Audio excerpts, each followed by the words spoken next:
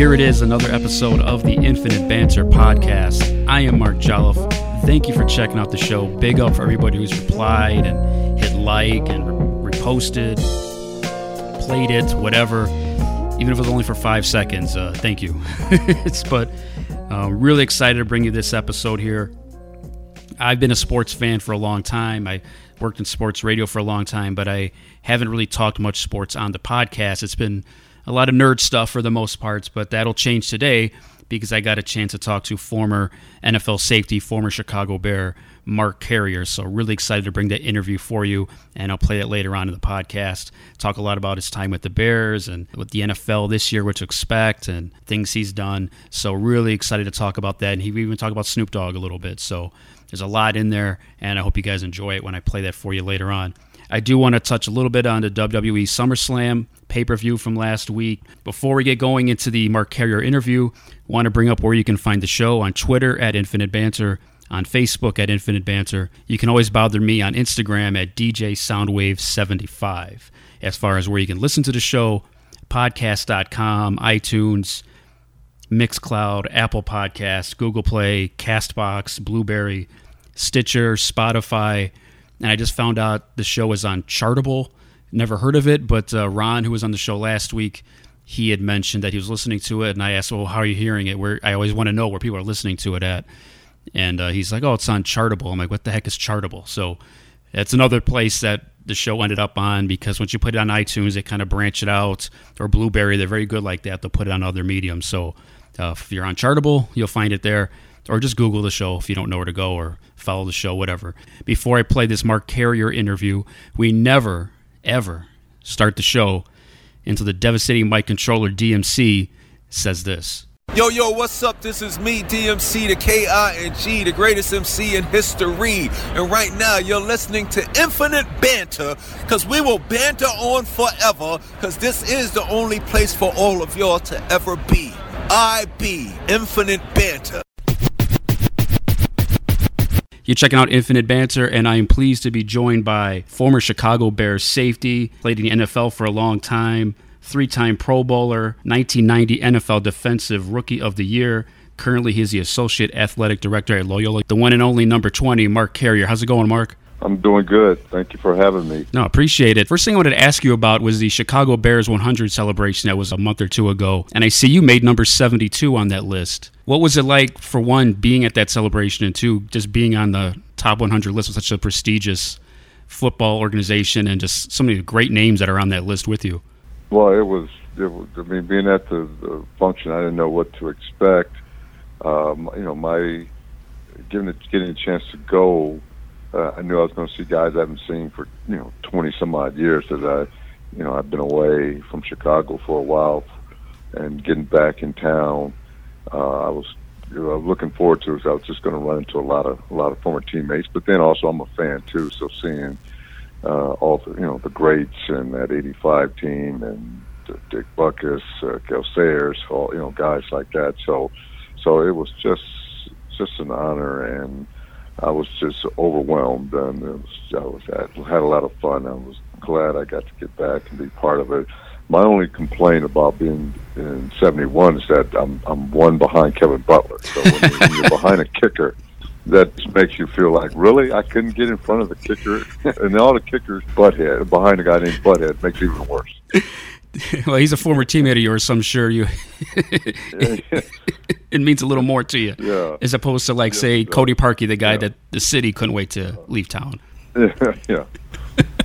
Anybody you saw on the current team, like maybe an Eddie Jackson, a guy who plays safety now, that maybe you got a chance to talk to? I didn't get a chance to talk to many of the current players at the time. It's just so much going on. I got to meet, and I walked in with Khalil Mack, and what a very humble and nice young man. And then just looking at this kid, thinking, oh my gosh, look at this kid. But what a specimen he is. I remember seeing him at the University of Buffalo come out. He played up at Ohio State when I was coaching at the Bengals, and just thinking, man, this kid doesn't know how good he's going to be, and seeing where he's at now, and then everything you hear from people around him, and then meeting him, it's just the nicest young man you can be around. So that was a pleasure. But I did not get a chance to talk to many of the current players I'm hoping when they broke camp back here at Lake Forest that I'll get a chance to go up there and meet and see them, a lot of the current players, current team members. Anybody playing safety currently in the NFL that you like watching play, or even when you were growing up, anybody like that? Well, I'm always a Ronnie Lott, Dennis Smith fan. I mean, that goes without saying, being a USC guy, but seeing those two, those guys playing at USC and then having a chance to see them in college, in the pros while I was in school was just a spectacular. I think one of the best times I ever had was I got a chance to, when making my first Pro Bowl, or one or second Pro Bowl, it was me, Ronnie Lott, Dennis Smith, as well as Tim McDonald were all part of the Pro Bowl safeties on both squads, and that was just, for me, that was my Mount Rushmore. Here I am with, I'm in a Pro Bowl with all these greats, but I'm also there with 3 other great SC safeties, so that was just a highlight for me. And that first year in the league in 1990, you had 10 interceptions, and that's obviously something that helped you win the Defensive Rookie of the Year award. Talk about what it's like being a safety and being, quote-unquote, like a ball hawk. What are the keys to becoming a big number interceptor guy? Obviously, one, and people joke about me because of my decrepit fingers I have now, is you got to have, you got to have good hands. You got to catch the ball when the ball's thrown to you. And, these quarterbacks are paid a heck of a lot of money to not throw the ball to you. So when you do get the opportunity to catch it, you better catch it. And let's not kid ourselves. There's a reason when you have 10 interceptions, it's not just you, individually being a ball hawk. Granted, you got to have some, you got to be in the right place at the right time, but it starts up front. I'll be the first person to tell you that, that year that I had 10, we also was like in the top 5 or 3 in the league in sacks and quarterback pressures. Richard Dent was in the top 10 and top 5 in sacks that year. So there's a combination of things that have to go right to make that happen. That's why it doesn't happen all the time. It doesn't happen every year. There are some common denominators, a great pass rush, catch the ball that's thrown to you, being in the right position when a chance comes. So there's just so many things, having played and then been good gracious of coaching the NFL for 10 years. There's just an understanding of, how things come together, how things happen. Sometimes you're on and be the best year, and then the next it cannot be. So you just got to know when the opportunity comes, you got to make the most of it. And you're a bit of a hitter back then, too. You hit guys. Obviously, you can't do that as much anymore. The rules have changed a bit. But was there anybody, somebody was hard for you to tackle? Somebody you knew they're coming your way, and you're like, I'm in trouble with this one. Oh, you know what? I got to play against Christian Okoye, who was with the Chiefs at the time, and I think he had to weigh easily. He looked like he weighed 300. I think he was like 260, and he broke through, and it was just me and him. And it wasn't like you couldn't run or hide or make a business decision where maybe I should trip myself. And I went there and just kind of went low and wrapped him up and tackled me. He fell over me. He probably ran, in some regard, ran me over, but I made the tackle. So the bottom line is, however you get them on the ground, That's kind of how I used to tell my players when I coached them is, all that perfect form tackle that we practice on, guess how many times that really happens in the game? Not many. So let's make sure we understand the best and proper way. Get the guy, first and foremost, unless someone's been back there who's done it and has to deal with that in the open field, all that other crap that everybody's trying to tell you how to tackle this and that goes out the window. Get the guy on the ground, live another day, and let's go play. Yeah, I remember when I was in college, I got the opportunity to interview one of your teammates, Joe Kane, and I asked him that same question. He said Jerome Bettis because he had too much ass, so it's too hard to tackle him. Jerome was different where, Jerome's a big guy and he was a powerful runner, but Jerome was soft on it. He had really good foot balance. You would think you run up on him, you're expecting him, be a big hard, hitting like a rock or something. But I remember the one time I first hit him, it wasn't like I was expecting to hit a wall. He kind of gave and then gave ground and so I hit him and I kind of fell down, went down to the ground a little bit, and he kind of bounced off me and just kept running. Because he was it was almost like hitting a sponge. He was able to absorb the hit, give ground, and kept going. So it wasn't where I was loading up for a big, powerful hit, and it was also actually kind of like a give ground type of deal. So that's how good a greater back he was. And Dwayne Joseph, another former teammate of yours, he once told me that Barry Sanders was the toughest. What was it like trying to get him? Don't keep a lot of stats or things. the one I'm most proud of for me, NFL-wise, is I was fortunate enough to play in 105 straight games, and that was a real big accomplishment for me. And the first time I finally missed a game was I was trying to tackle Barry Sanders in the open field, and he juked me, and it was on a muddy field, and I went one way and my ankle went the other way, and ended up missing 2 games. That was the first time in 7 years, I missed a game through the injury, was trying to tackle Barry Sanders. So when I finally got the chance to play with him after I left the Bears, I was like, finally, that's one stress I don't have to worry about trying to tackle this guy twice a year. So I get it. Barry can make, the thing about Barry, it wasn't about him running you over or anything, it's that how he could make you look really stupid, and everybody's going to see it. So you're more worried about your rep after on the field with your teammates and players off the field, because you knew at one point you were going to have to try to get him on the ground. Was there a favorite moment you had from your career in the NFL? Anything that stands out, maybe a game? Gosh, that's good. It's been a while. That's a great question. You know what? I guess just getting that first game against Seattle under our belts, and we won, was playing in my first official NFL game. We obviously played in the preseason, but getting that first game under my belt and playing at Soldier Field and we winning was like a sense of like, I can play. It's a sense of accomplishment. It was just a honor to get that first game under your belt and play, and then reaching. I was able to play 11 years, but getting to 10 was a sense of like, wow, I being only 190 pounds, I'm like, gosh, I've lasted to 10 years. Wow, okay, I'm good. Knowing that the average at that time was 3.5, can't say it's gone much higher than that since then. So getting 10 solid years in was with no major injuries was also very good. Was a big accomplishment for me. I always wondered, because I remember there was a wide receiver with Tampa Bay named Mark Carey. Did you guys ever get confused with each other? Oh yeah, that's my cousin. You were second cousins, and the funniest time. You just imagine how different things come back. One of the funniest incidents I remember when we first played each other, is like you said, he's playing with the Tampa Bay. Mark was a couple years older than me, and he had caught a pass, and I made a tackle, and over the loudspeaker, Carrier on the catch, Carrier on the tackle, and we both got to look at each other, smile, and laugh. And so it was one of those incidents where you don't know what it's going to be like until you actually go through it. And here's a chance where we finally, get a chance to play each other. We finally meet and we know each other. Our families know each other from the same neck of the woods in Louisiana. And at that point, we both hear our names being called on the play, and we look up and just smile. I thought it was just funny. It's just those little things in the NFL that you never know until you actually go through it. What was the transition like going from then to coaching? You coached with the Ravens, the Jets, and the Bengals. It was adjustment. I think one of the first thing that I initially bought in that I would tell guys today, just because you play doesn't make you a good coach. It makes you understand what players go through.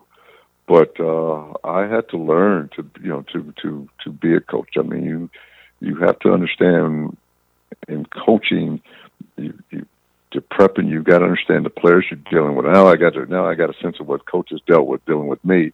That you've got to understand how to relate and communicate and teach your players. And everybody's a little different how they learn, how they get the information, and you've got to adjust to that and figure out every player and what their strengths and weaknesses are. But you've got to also be able to communicate to them and help them, put them in positions to win. You've got to adjust your game half the time to what they are, because you just can't do the square peg round hole thing. That doesn't work. You've got to be able to relate and just don't think just because you played 10 plus years and had success that you're going to be able. You can go over and coach it. That's a misconception that can get you kicked out. Get you fired or get you out of the league real fast, because you've got to be able to understand and then the other things of game planning, watching film, breaking down film, dissecting coverages, studying film, understanding, finding nuances, and so many aspects that go into that. Yes, that helping you be a player can help you do some of those things, but also teaching it. It's a lot different than just going out and playing. Just because you did it doesn't mean it should be easy for the next guy. You've got to understand that. And now you're the Associate Athletic Director at Loyola. What's that like for you? That's great. Wanted to make sure I got it. It's actually Loyola High School, the Ramblers, not the university. They're both Ramblers, and they're both dissected from the same Jesuit program, but it's the Loyola High School. But it's been great. I've been on the job since end of March, start of April. The new school year is getting ready to start. The people I've been working with, Vice President of Athletics, Genevieve Atwood, who runs our athletic department, and Jeremy Schonecker, and John Hosek, the football coach, and Maggie, as well as Michelle. The athletic department's just been outstanding. They've been great. They've allowed me to come in and been patient with me, but teaching me, but then also helping me learn the business behind the scenes, athletic department, what goes on, how to, schedule games and interview and hire coaches and talk to parents and talk to, relate to kids and get game facilities set up, or when you don't have facilities set up, rescheduling. But just a lot of the things that go on behind the scenes that, we always, as coach or parent, as players, take for granted because it's all set up by someone that all to get to the game and get it set up and get to play. There's a lot of time and effort goes into getting in. These people have been great for me and helping me, and I've just enjoyed being around kids again. And John lets me come out and when I have time to go and let me coach and work with the players and work with the defensive backs. So that's been great too. Going back to your college days, you went to USC and you were inducted to their Hall of Fame in 2006. What did that mean for you? What was that honor like for you? I was shocked. I was pleasantly surprised. I'm one of these guys. I go and play for the love and being around teammates. If accolades come, good, bad, or indifferent, I know what it meant to me and to be part of a great program, great institution like SC, and then to have the chance and then to be put in the Hall of Fame was a great honor. Because there are a lot of Hall of Famers in NFL as well as college that played at USC, and then for them to say, "Hey, you're worthy of being put in because of things you've done during your time," just meant that, hey, a very elite club that I feel very fortunate to be part of, and I won't take it for granted, and can't thank you enough that people. It always feels good when your peers recognize that you've done good things and they honor you for it, and that one was a great honor for me. And you went to high school in Long Beach, and you sent me that picture with you and Snoop. Did you guys ever cross paths back in the early 90s? Not as much in the early 90s. Like I said, as we got older, I've gotten to be able to. He was about 4 years younger than me, but he was good friends with. I feel very proud. I talk about SC, but my high school, Long Beach Poly, as far as I know, it still is number one high school that's put out NFL players, and that's a great honor. I think at one point in a 5-year span, we had 3 rookies of the year at the NFL. So that's how talk about playing in the pros and play with the Bears and playing at USC. My high school has a lot of great tradition, and not just Willie McGinnis again played there after me. Gene Washington played there. Billie Jean King, the great tennis player, played there. Carl Weathers, Apollo Creed. You just said Carl Weathers. That's one of my all-time favorites. Apollo and Predator and everything. Apollo. He's a poly guy. And there's Deshaun Jackson, who's playing today. Jarrell Casey, who's playing today.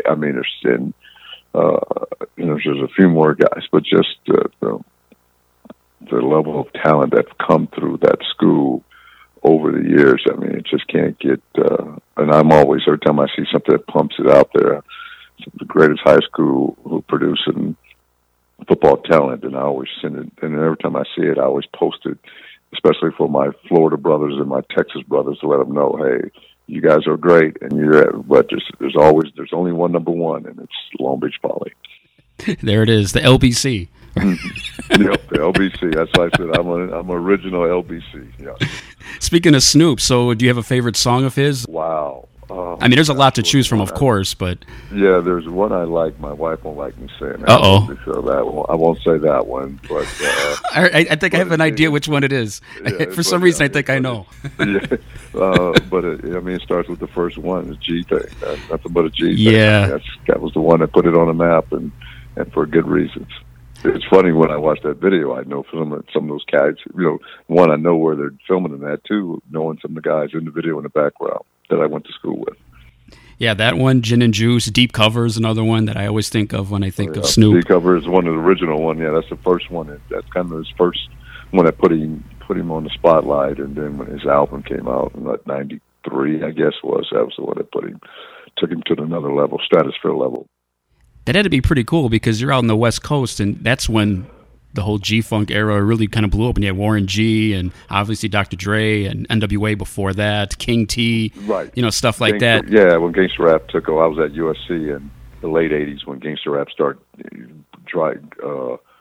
I was a big, still am a big NWA fan. I love Ice Cube as well as Snoop Dogg, but that was kind of when it used to be an East and West Coast thing for in the early '90s with Death Row and Bad Boy Records, and then eventually with all those hideous death and things came about, everybody finally got rid of that, and now it's just music became more national and so it's much more worldwide than one side of the coast. East, one coast, West Coast. So that's one of the positives where there's more love, respected around, instead of stupid violence in East Coast, West Coast. Even though there's still some fun rivalry, but now that back then it was a little more heated rivalry.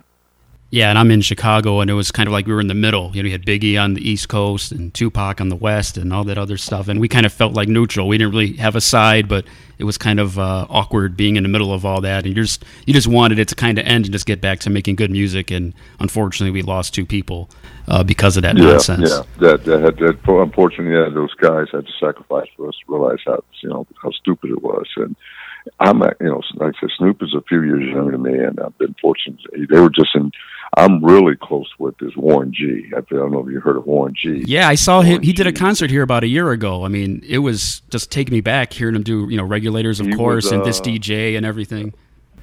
Yeah, I'm real close to him. Matter of fact, his son's playing corner at USC, and matter of fact, they were at the state fair. I get a text Friday afternoon, "Hey, Mark, we're in Springfield for State Fair. Let us know if you want to come." I'm like, dude, that's like 4 hours away from here. I can't get there. Even if I wanted to get there, unless you're sitting in a helicopter, it ain't happening. But I appreciate the offer. So Warren and I, we speak probably a couple times a month. I want to check on, see how his son's doing and see how he's doing. And when I'm around, when I know they're coming in town, him or one of those guys, they'll put a call or like that and say, "Hey, we're coming in town. You want to come?" And I'll say yay or nay. So I finally got my daughter and my son and my wife involved. Now all of us at different times have got a chance to go see them perform, and they've all been great to me and my family. Long Beach, the family, everybody else. So we all get to enjoy that. They get to enjoy that. For years, my kids were like, "Yeah, right, Dad. Yeah, right. Yeah, sure you do." I'm like, "I'm serious. I know these guys. I really do." And they kept missing out on going on concerts. So finally, over the last few years, they've all finally. My son's gone a couple of times. My daughter kept missing because of college. And now this past summer, she finally got a chance to go and take a picture with Uncle Snoop. So it's like, all right, everybody's done. Everybody's gone through.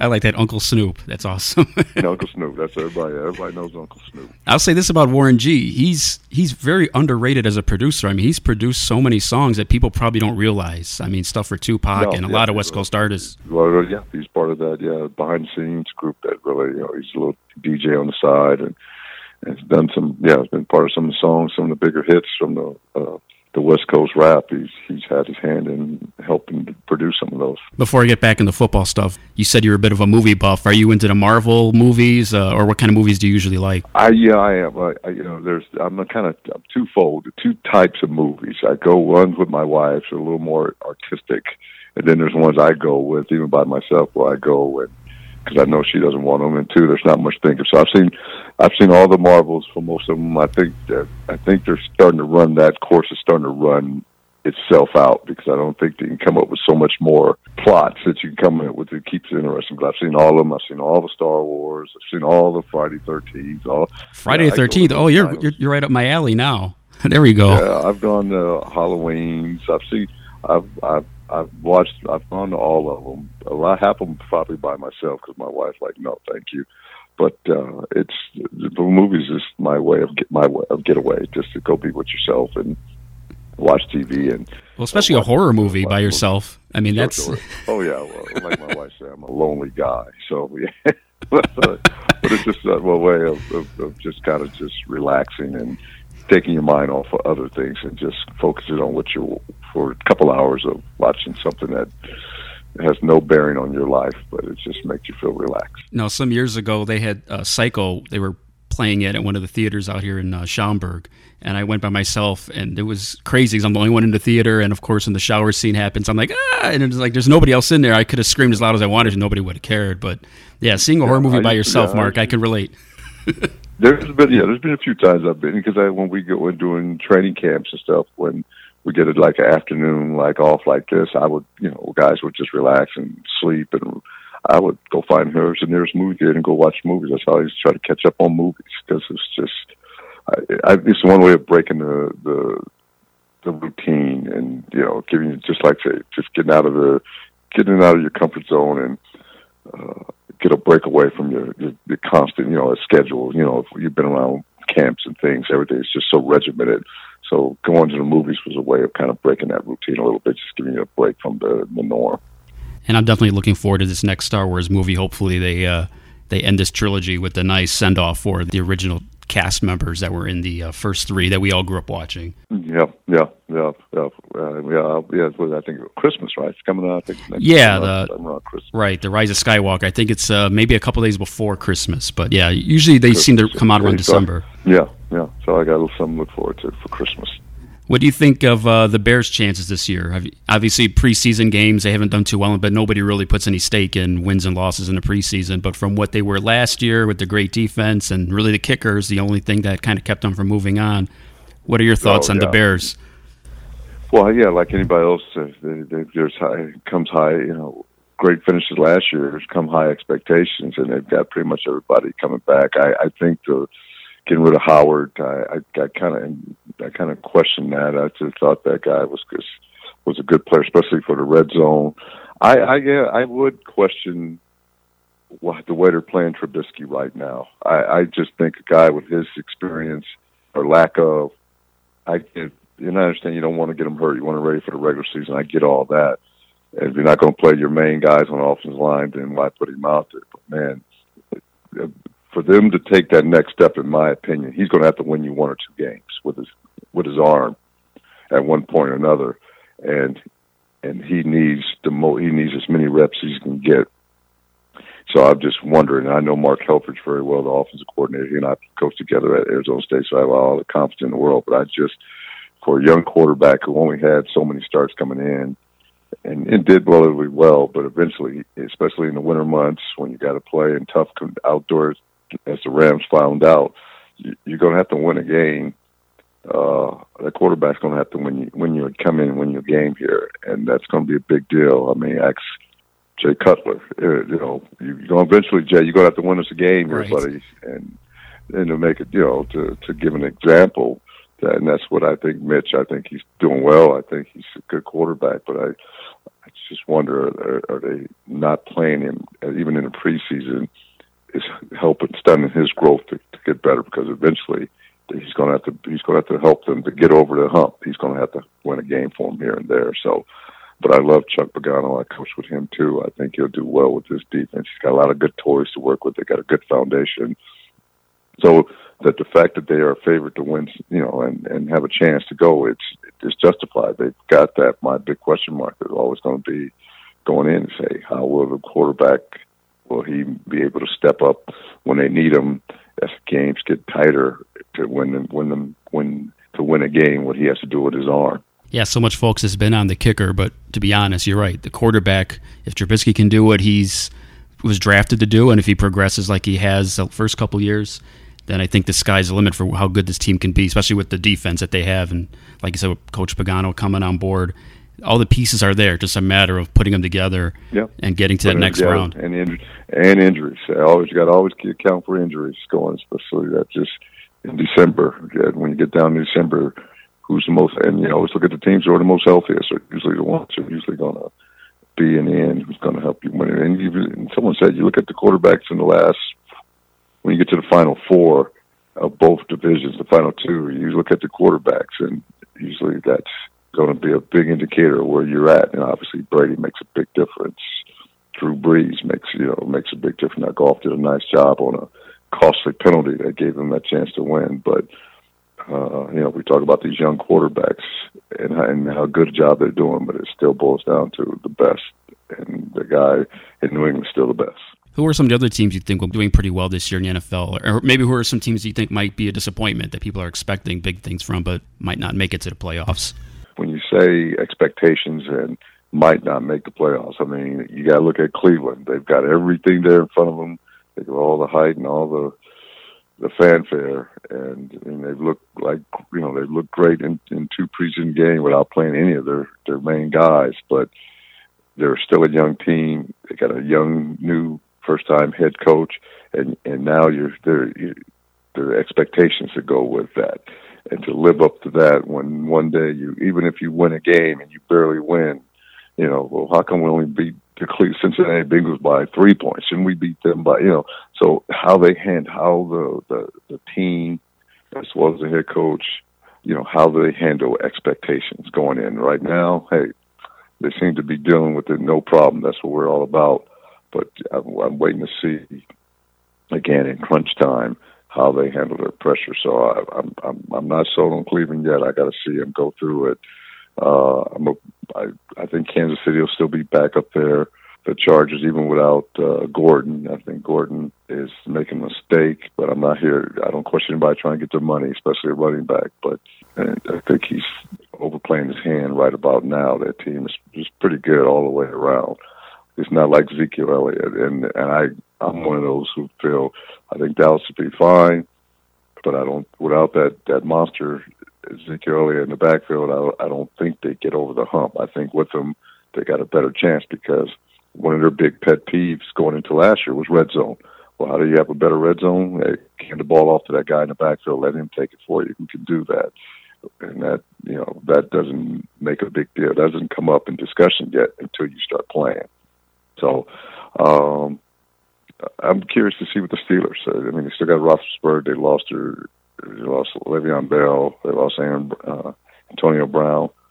But this could be the year where they, the expectations aren't as high because of what they lost, but they go and they seem like, and I think Tomlin's a good coach. So I see them having a rebound year. So there's a lot of teams that we got to I'm waiting to see, and it's Tampa and Tennessee with those two young quarterbacks that are going to finally make that step because those two guys are in their final year, and this could be their last year, or do they get the new deal? So we'll see what happens. And in week 3, you're doing a radio broadcast of the Packers-Broncos game, and that's a couple of teams there. You got the Broncos with the new coach, Vic Fangio, and Flacco coming over from the Ravens, and the Packers are always pretty good. You always expect something from them with Aaron Rodgers. What do you expect for that game? And also, what do you think of doing broadcasting? How do you like doing that? I've been doing it off and on. Gosh, my background, even from college, is been broadcasting. And so I've been, even when I was playing in my early years, I was doing radio here with WGN and doing broadcasting high school games when I got a chance. So it's always something I look forward to doing, and then having opportunities off and on as I got older and doing it last year. So I love radio because I don't have to worry about how I look. I just need to worry about how I sound, and I got my information. So I can look scruffy, but as long as my information is intact and I got the gift of gab, then I'm prepared, and it's all good. There you go. So I enjoy doing it because it's another way of still being part of the game without having to do all the blood, sweat, and tears as a physical part of it. Just now, it's just the mental part of my prep work. So I look forward to doing it. I'm doing and hey, I'm always a fan favorite when I go back to Green Bay. Those people still remember me and they still boo me, so I always like that. And then the next week I get to do. I'm doing Bears Vikings here week 4. So is that right? About that game, and that's alumni weekend too for Bears. So I get to tie in all that and all the same weekend. So that's going to be a pretty good weekend too. I can't wait to hear how Mark Carrier sounds on the radio broadcasts of both of those games, but specifically Bears Vikings. That's going to be a big one. That's going to be a big one. Yeah, it's a big game. So just turn your volume down. That's all. It sounds pretty loud. But at least you get to wear what you want, like you said, right? I mean, you probably have like a sports jacket you'll have to bust out. I don't have to wear what I look like. As long as my preparation, my information is good to go, I'm good.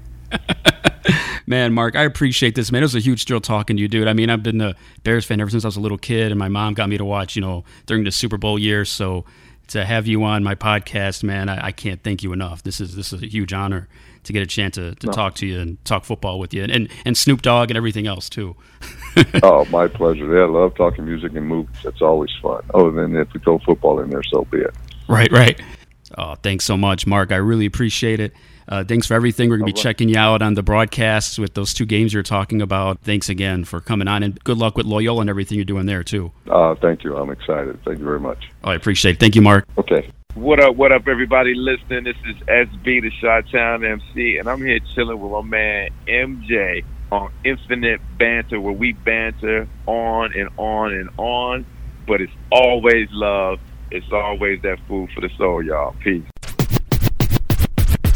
I haven't had a chance to talk about wrestling as much as I usually do. Just been sidetracked with, having a 2-month-old and, wrestling at some points. WWE's kind of lost me, but they're starting to get my attention back, and that's why I'm talking about it now, as opposed to the last month or so where I really haven't given it much play at all.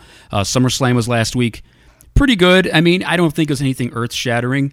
I think the best thing to take away from it would be Bray Wyatt looking great and really putting one over on Finn Balor. I mean, Finn Balor is, he's probably one of the most talented guys in wrestling, and he essentially had no chance. And that's how you've got to book Bray right now. Bray is a beast. He's coming in. He's a monster. He's a scary character. You got to build him up. You got to push him. And I hope that eventually there's a title run in the future here, and they don't ruin this. As far as SummerSlam, there were some decent matches. Most of the matches were pretty good. The biggest thing, obviously, was Seth getting the title back from Brock. So no more Brock with the title. So we're kind of going back to Seth being champion again.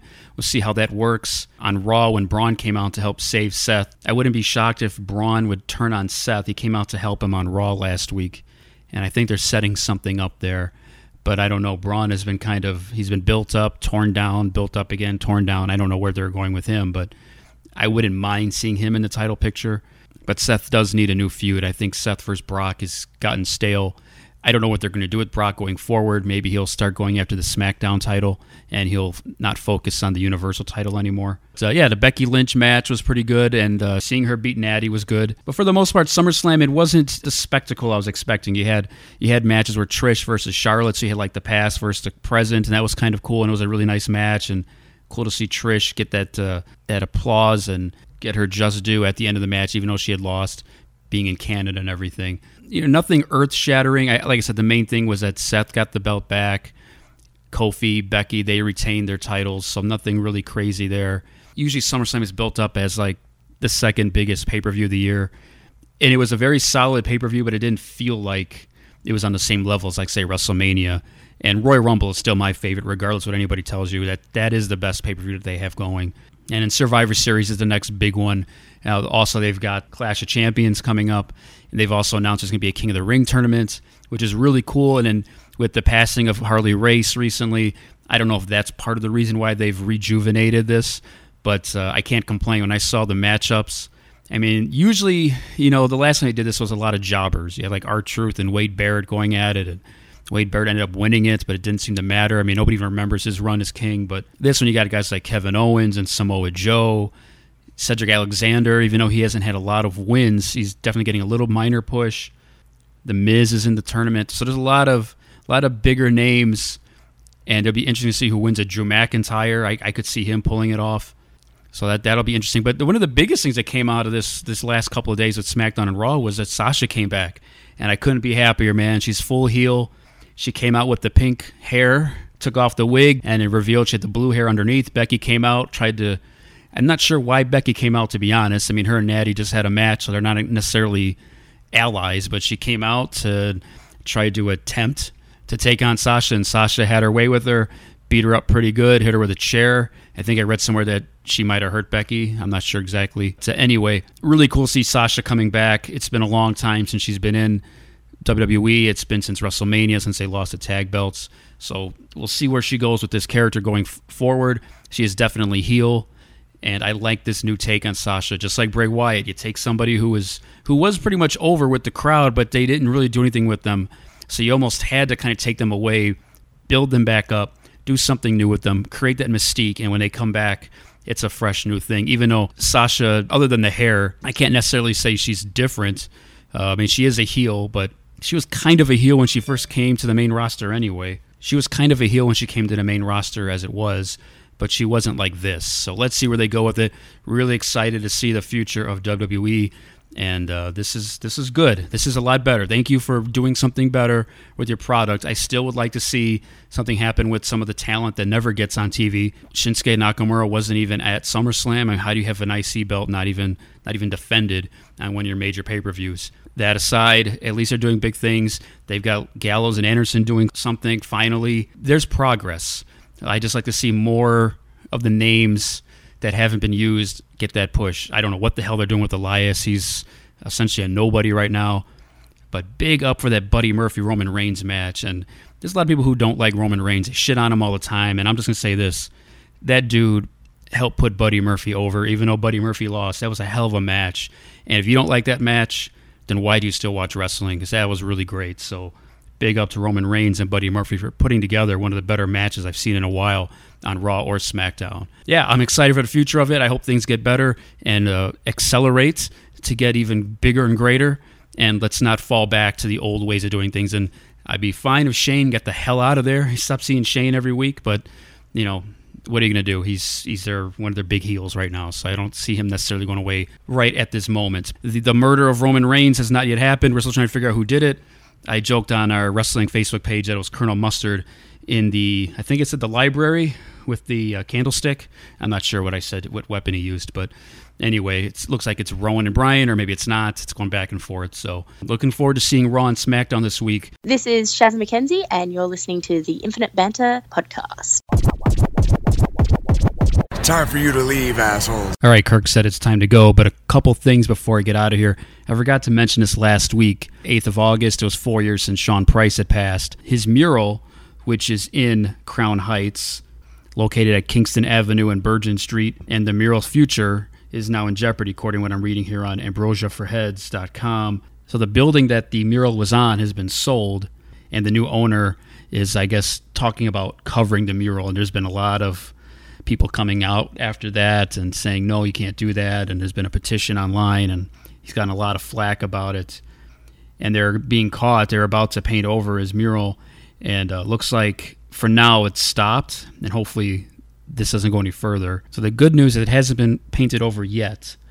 There's been enough blowback for the new owner of the building about doing any kind of whitewashing of Sean Price's mural. So far, so good. It hasn't gone down, and there's a lot of people fighting against this, so let's hope that it stays up there. I haven't been in New York in a long time. I would hope for it to stay there, remember Sean Price, and if I ever get a chance to go out to New York, I definitely want to check it out. It looks like a really cool mural, and I've always wanted to see it, so I really hope that this does not come down. And, you know, go online, sign petitions, do whatever you got to do to make sure this doesn't come down. Do what you can, and if you're in the New York area, go check it out before it does come down. And one last thing, as I'm doing the podcast here, and I had no idea. This is kind of like when Bushwick passed. Apparently, former Bear running back. He played with the Bengals a little bit. He was on the 06 Bears team that went to the Super Bowl in 07. Cedric Benson apparently has passed away. The running back died in a motorcycle crash. Man, he was only 36 years old. So when I was talking to Mark Carrier, I had no idea this had happened. I'm just reading it as I'm doing the podcast now. So, rest in peace to Cedric Benson. I remember when he was drafted by the Bears, he was looked at as a running back of the future. Didn't necessarily work out here, and he had some good years with the Bengals. But unfortunately, wow, that's just too young. I'm really, really sad to read that. So condolences go out to Cedric Benson and his family. Rest in peace. Yeah, that's just tough news to read that before I sign off here. Once again, thanks to Mark Carrier for coming on. Check him out. He's going to be doing radio broadcasts of the Week 3 game with the Broncos and the Packers. He said here he's going to do the Vikings and Bears game on the radio broadcast. So check him out there, and I really appreciate him coming on and talking about his career in the NFL. And a little bit about Snoop Dogg and West Coast hip hop, so that was awesome too. As always, find the show on Twitter at Infinite Banter, same as Facebook. Instagram, you can bother me at DJ Soundwave75. And as always, you can find us at the usual places, podcast.com, iTunes, Apple Podcast, Mixcloud, Google Play, Castbox, Blueberry, Stitcher, Spotify, and now on Chartable. So, all right, thanks for checking out the show. The next one I will do 2 of my top 10 MCs. I'm starting at 10, so I'll do 10 and 9 on the next episode, and I'll get down to number 1 eventually. I'm struggling with it, man. This is not easy. I've got a bunch of names, but I don't know how to rearrange them and how to order them and who goes where, and there's a lot of arguments for who goes where and who doesn't. There's a couple names I am not putting on here that people will be shocked at. And just for the record, Lil Wayne is 0 chance of being on there. So, all right, that's it. Thanks for checking out Infinite Banter. I really appreciate it. I'll catch you guys next time. I'm out.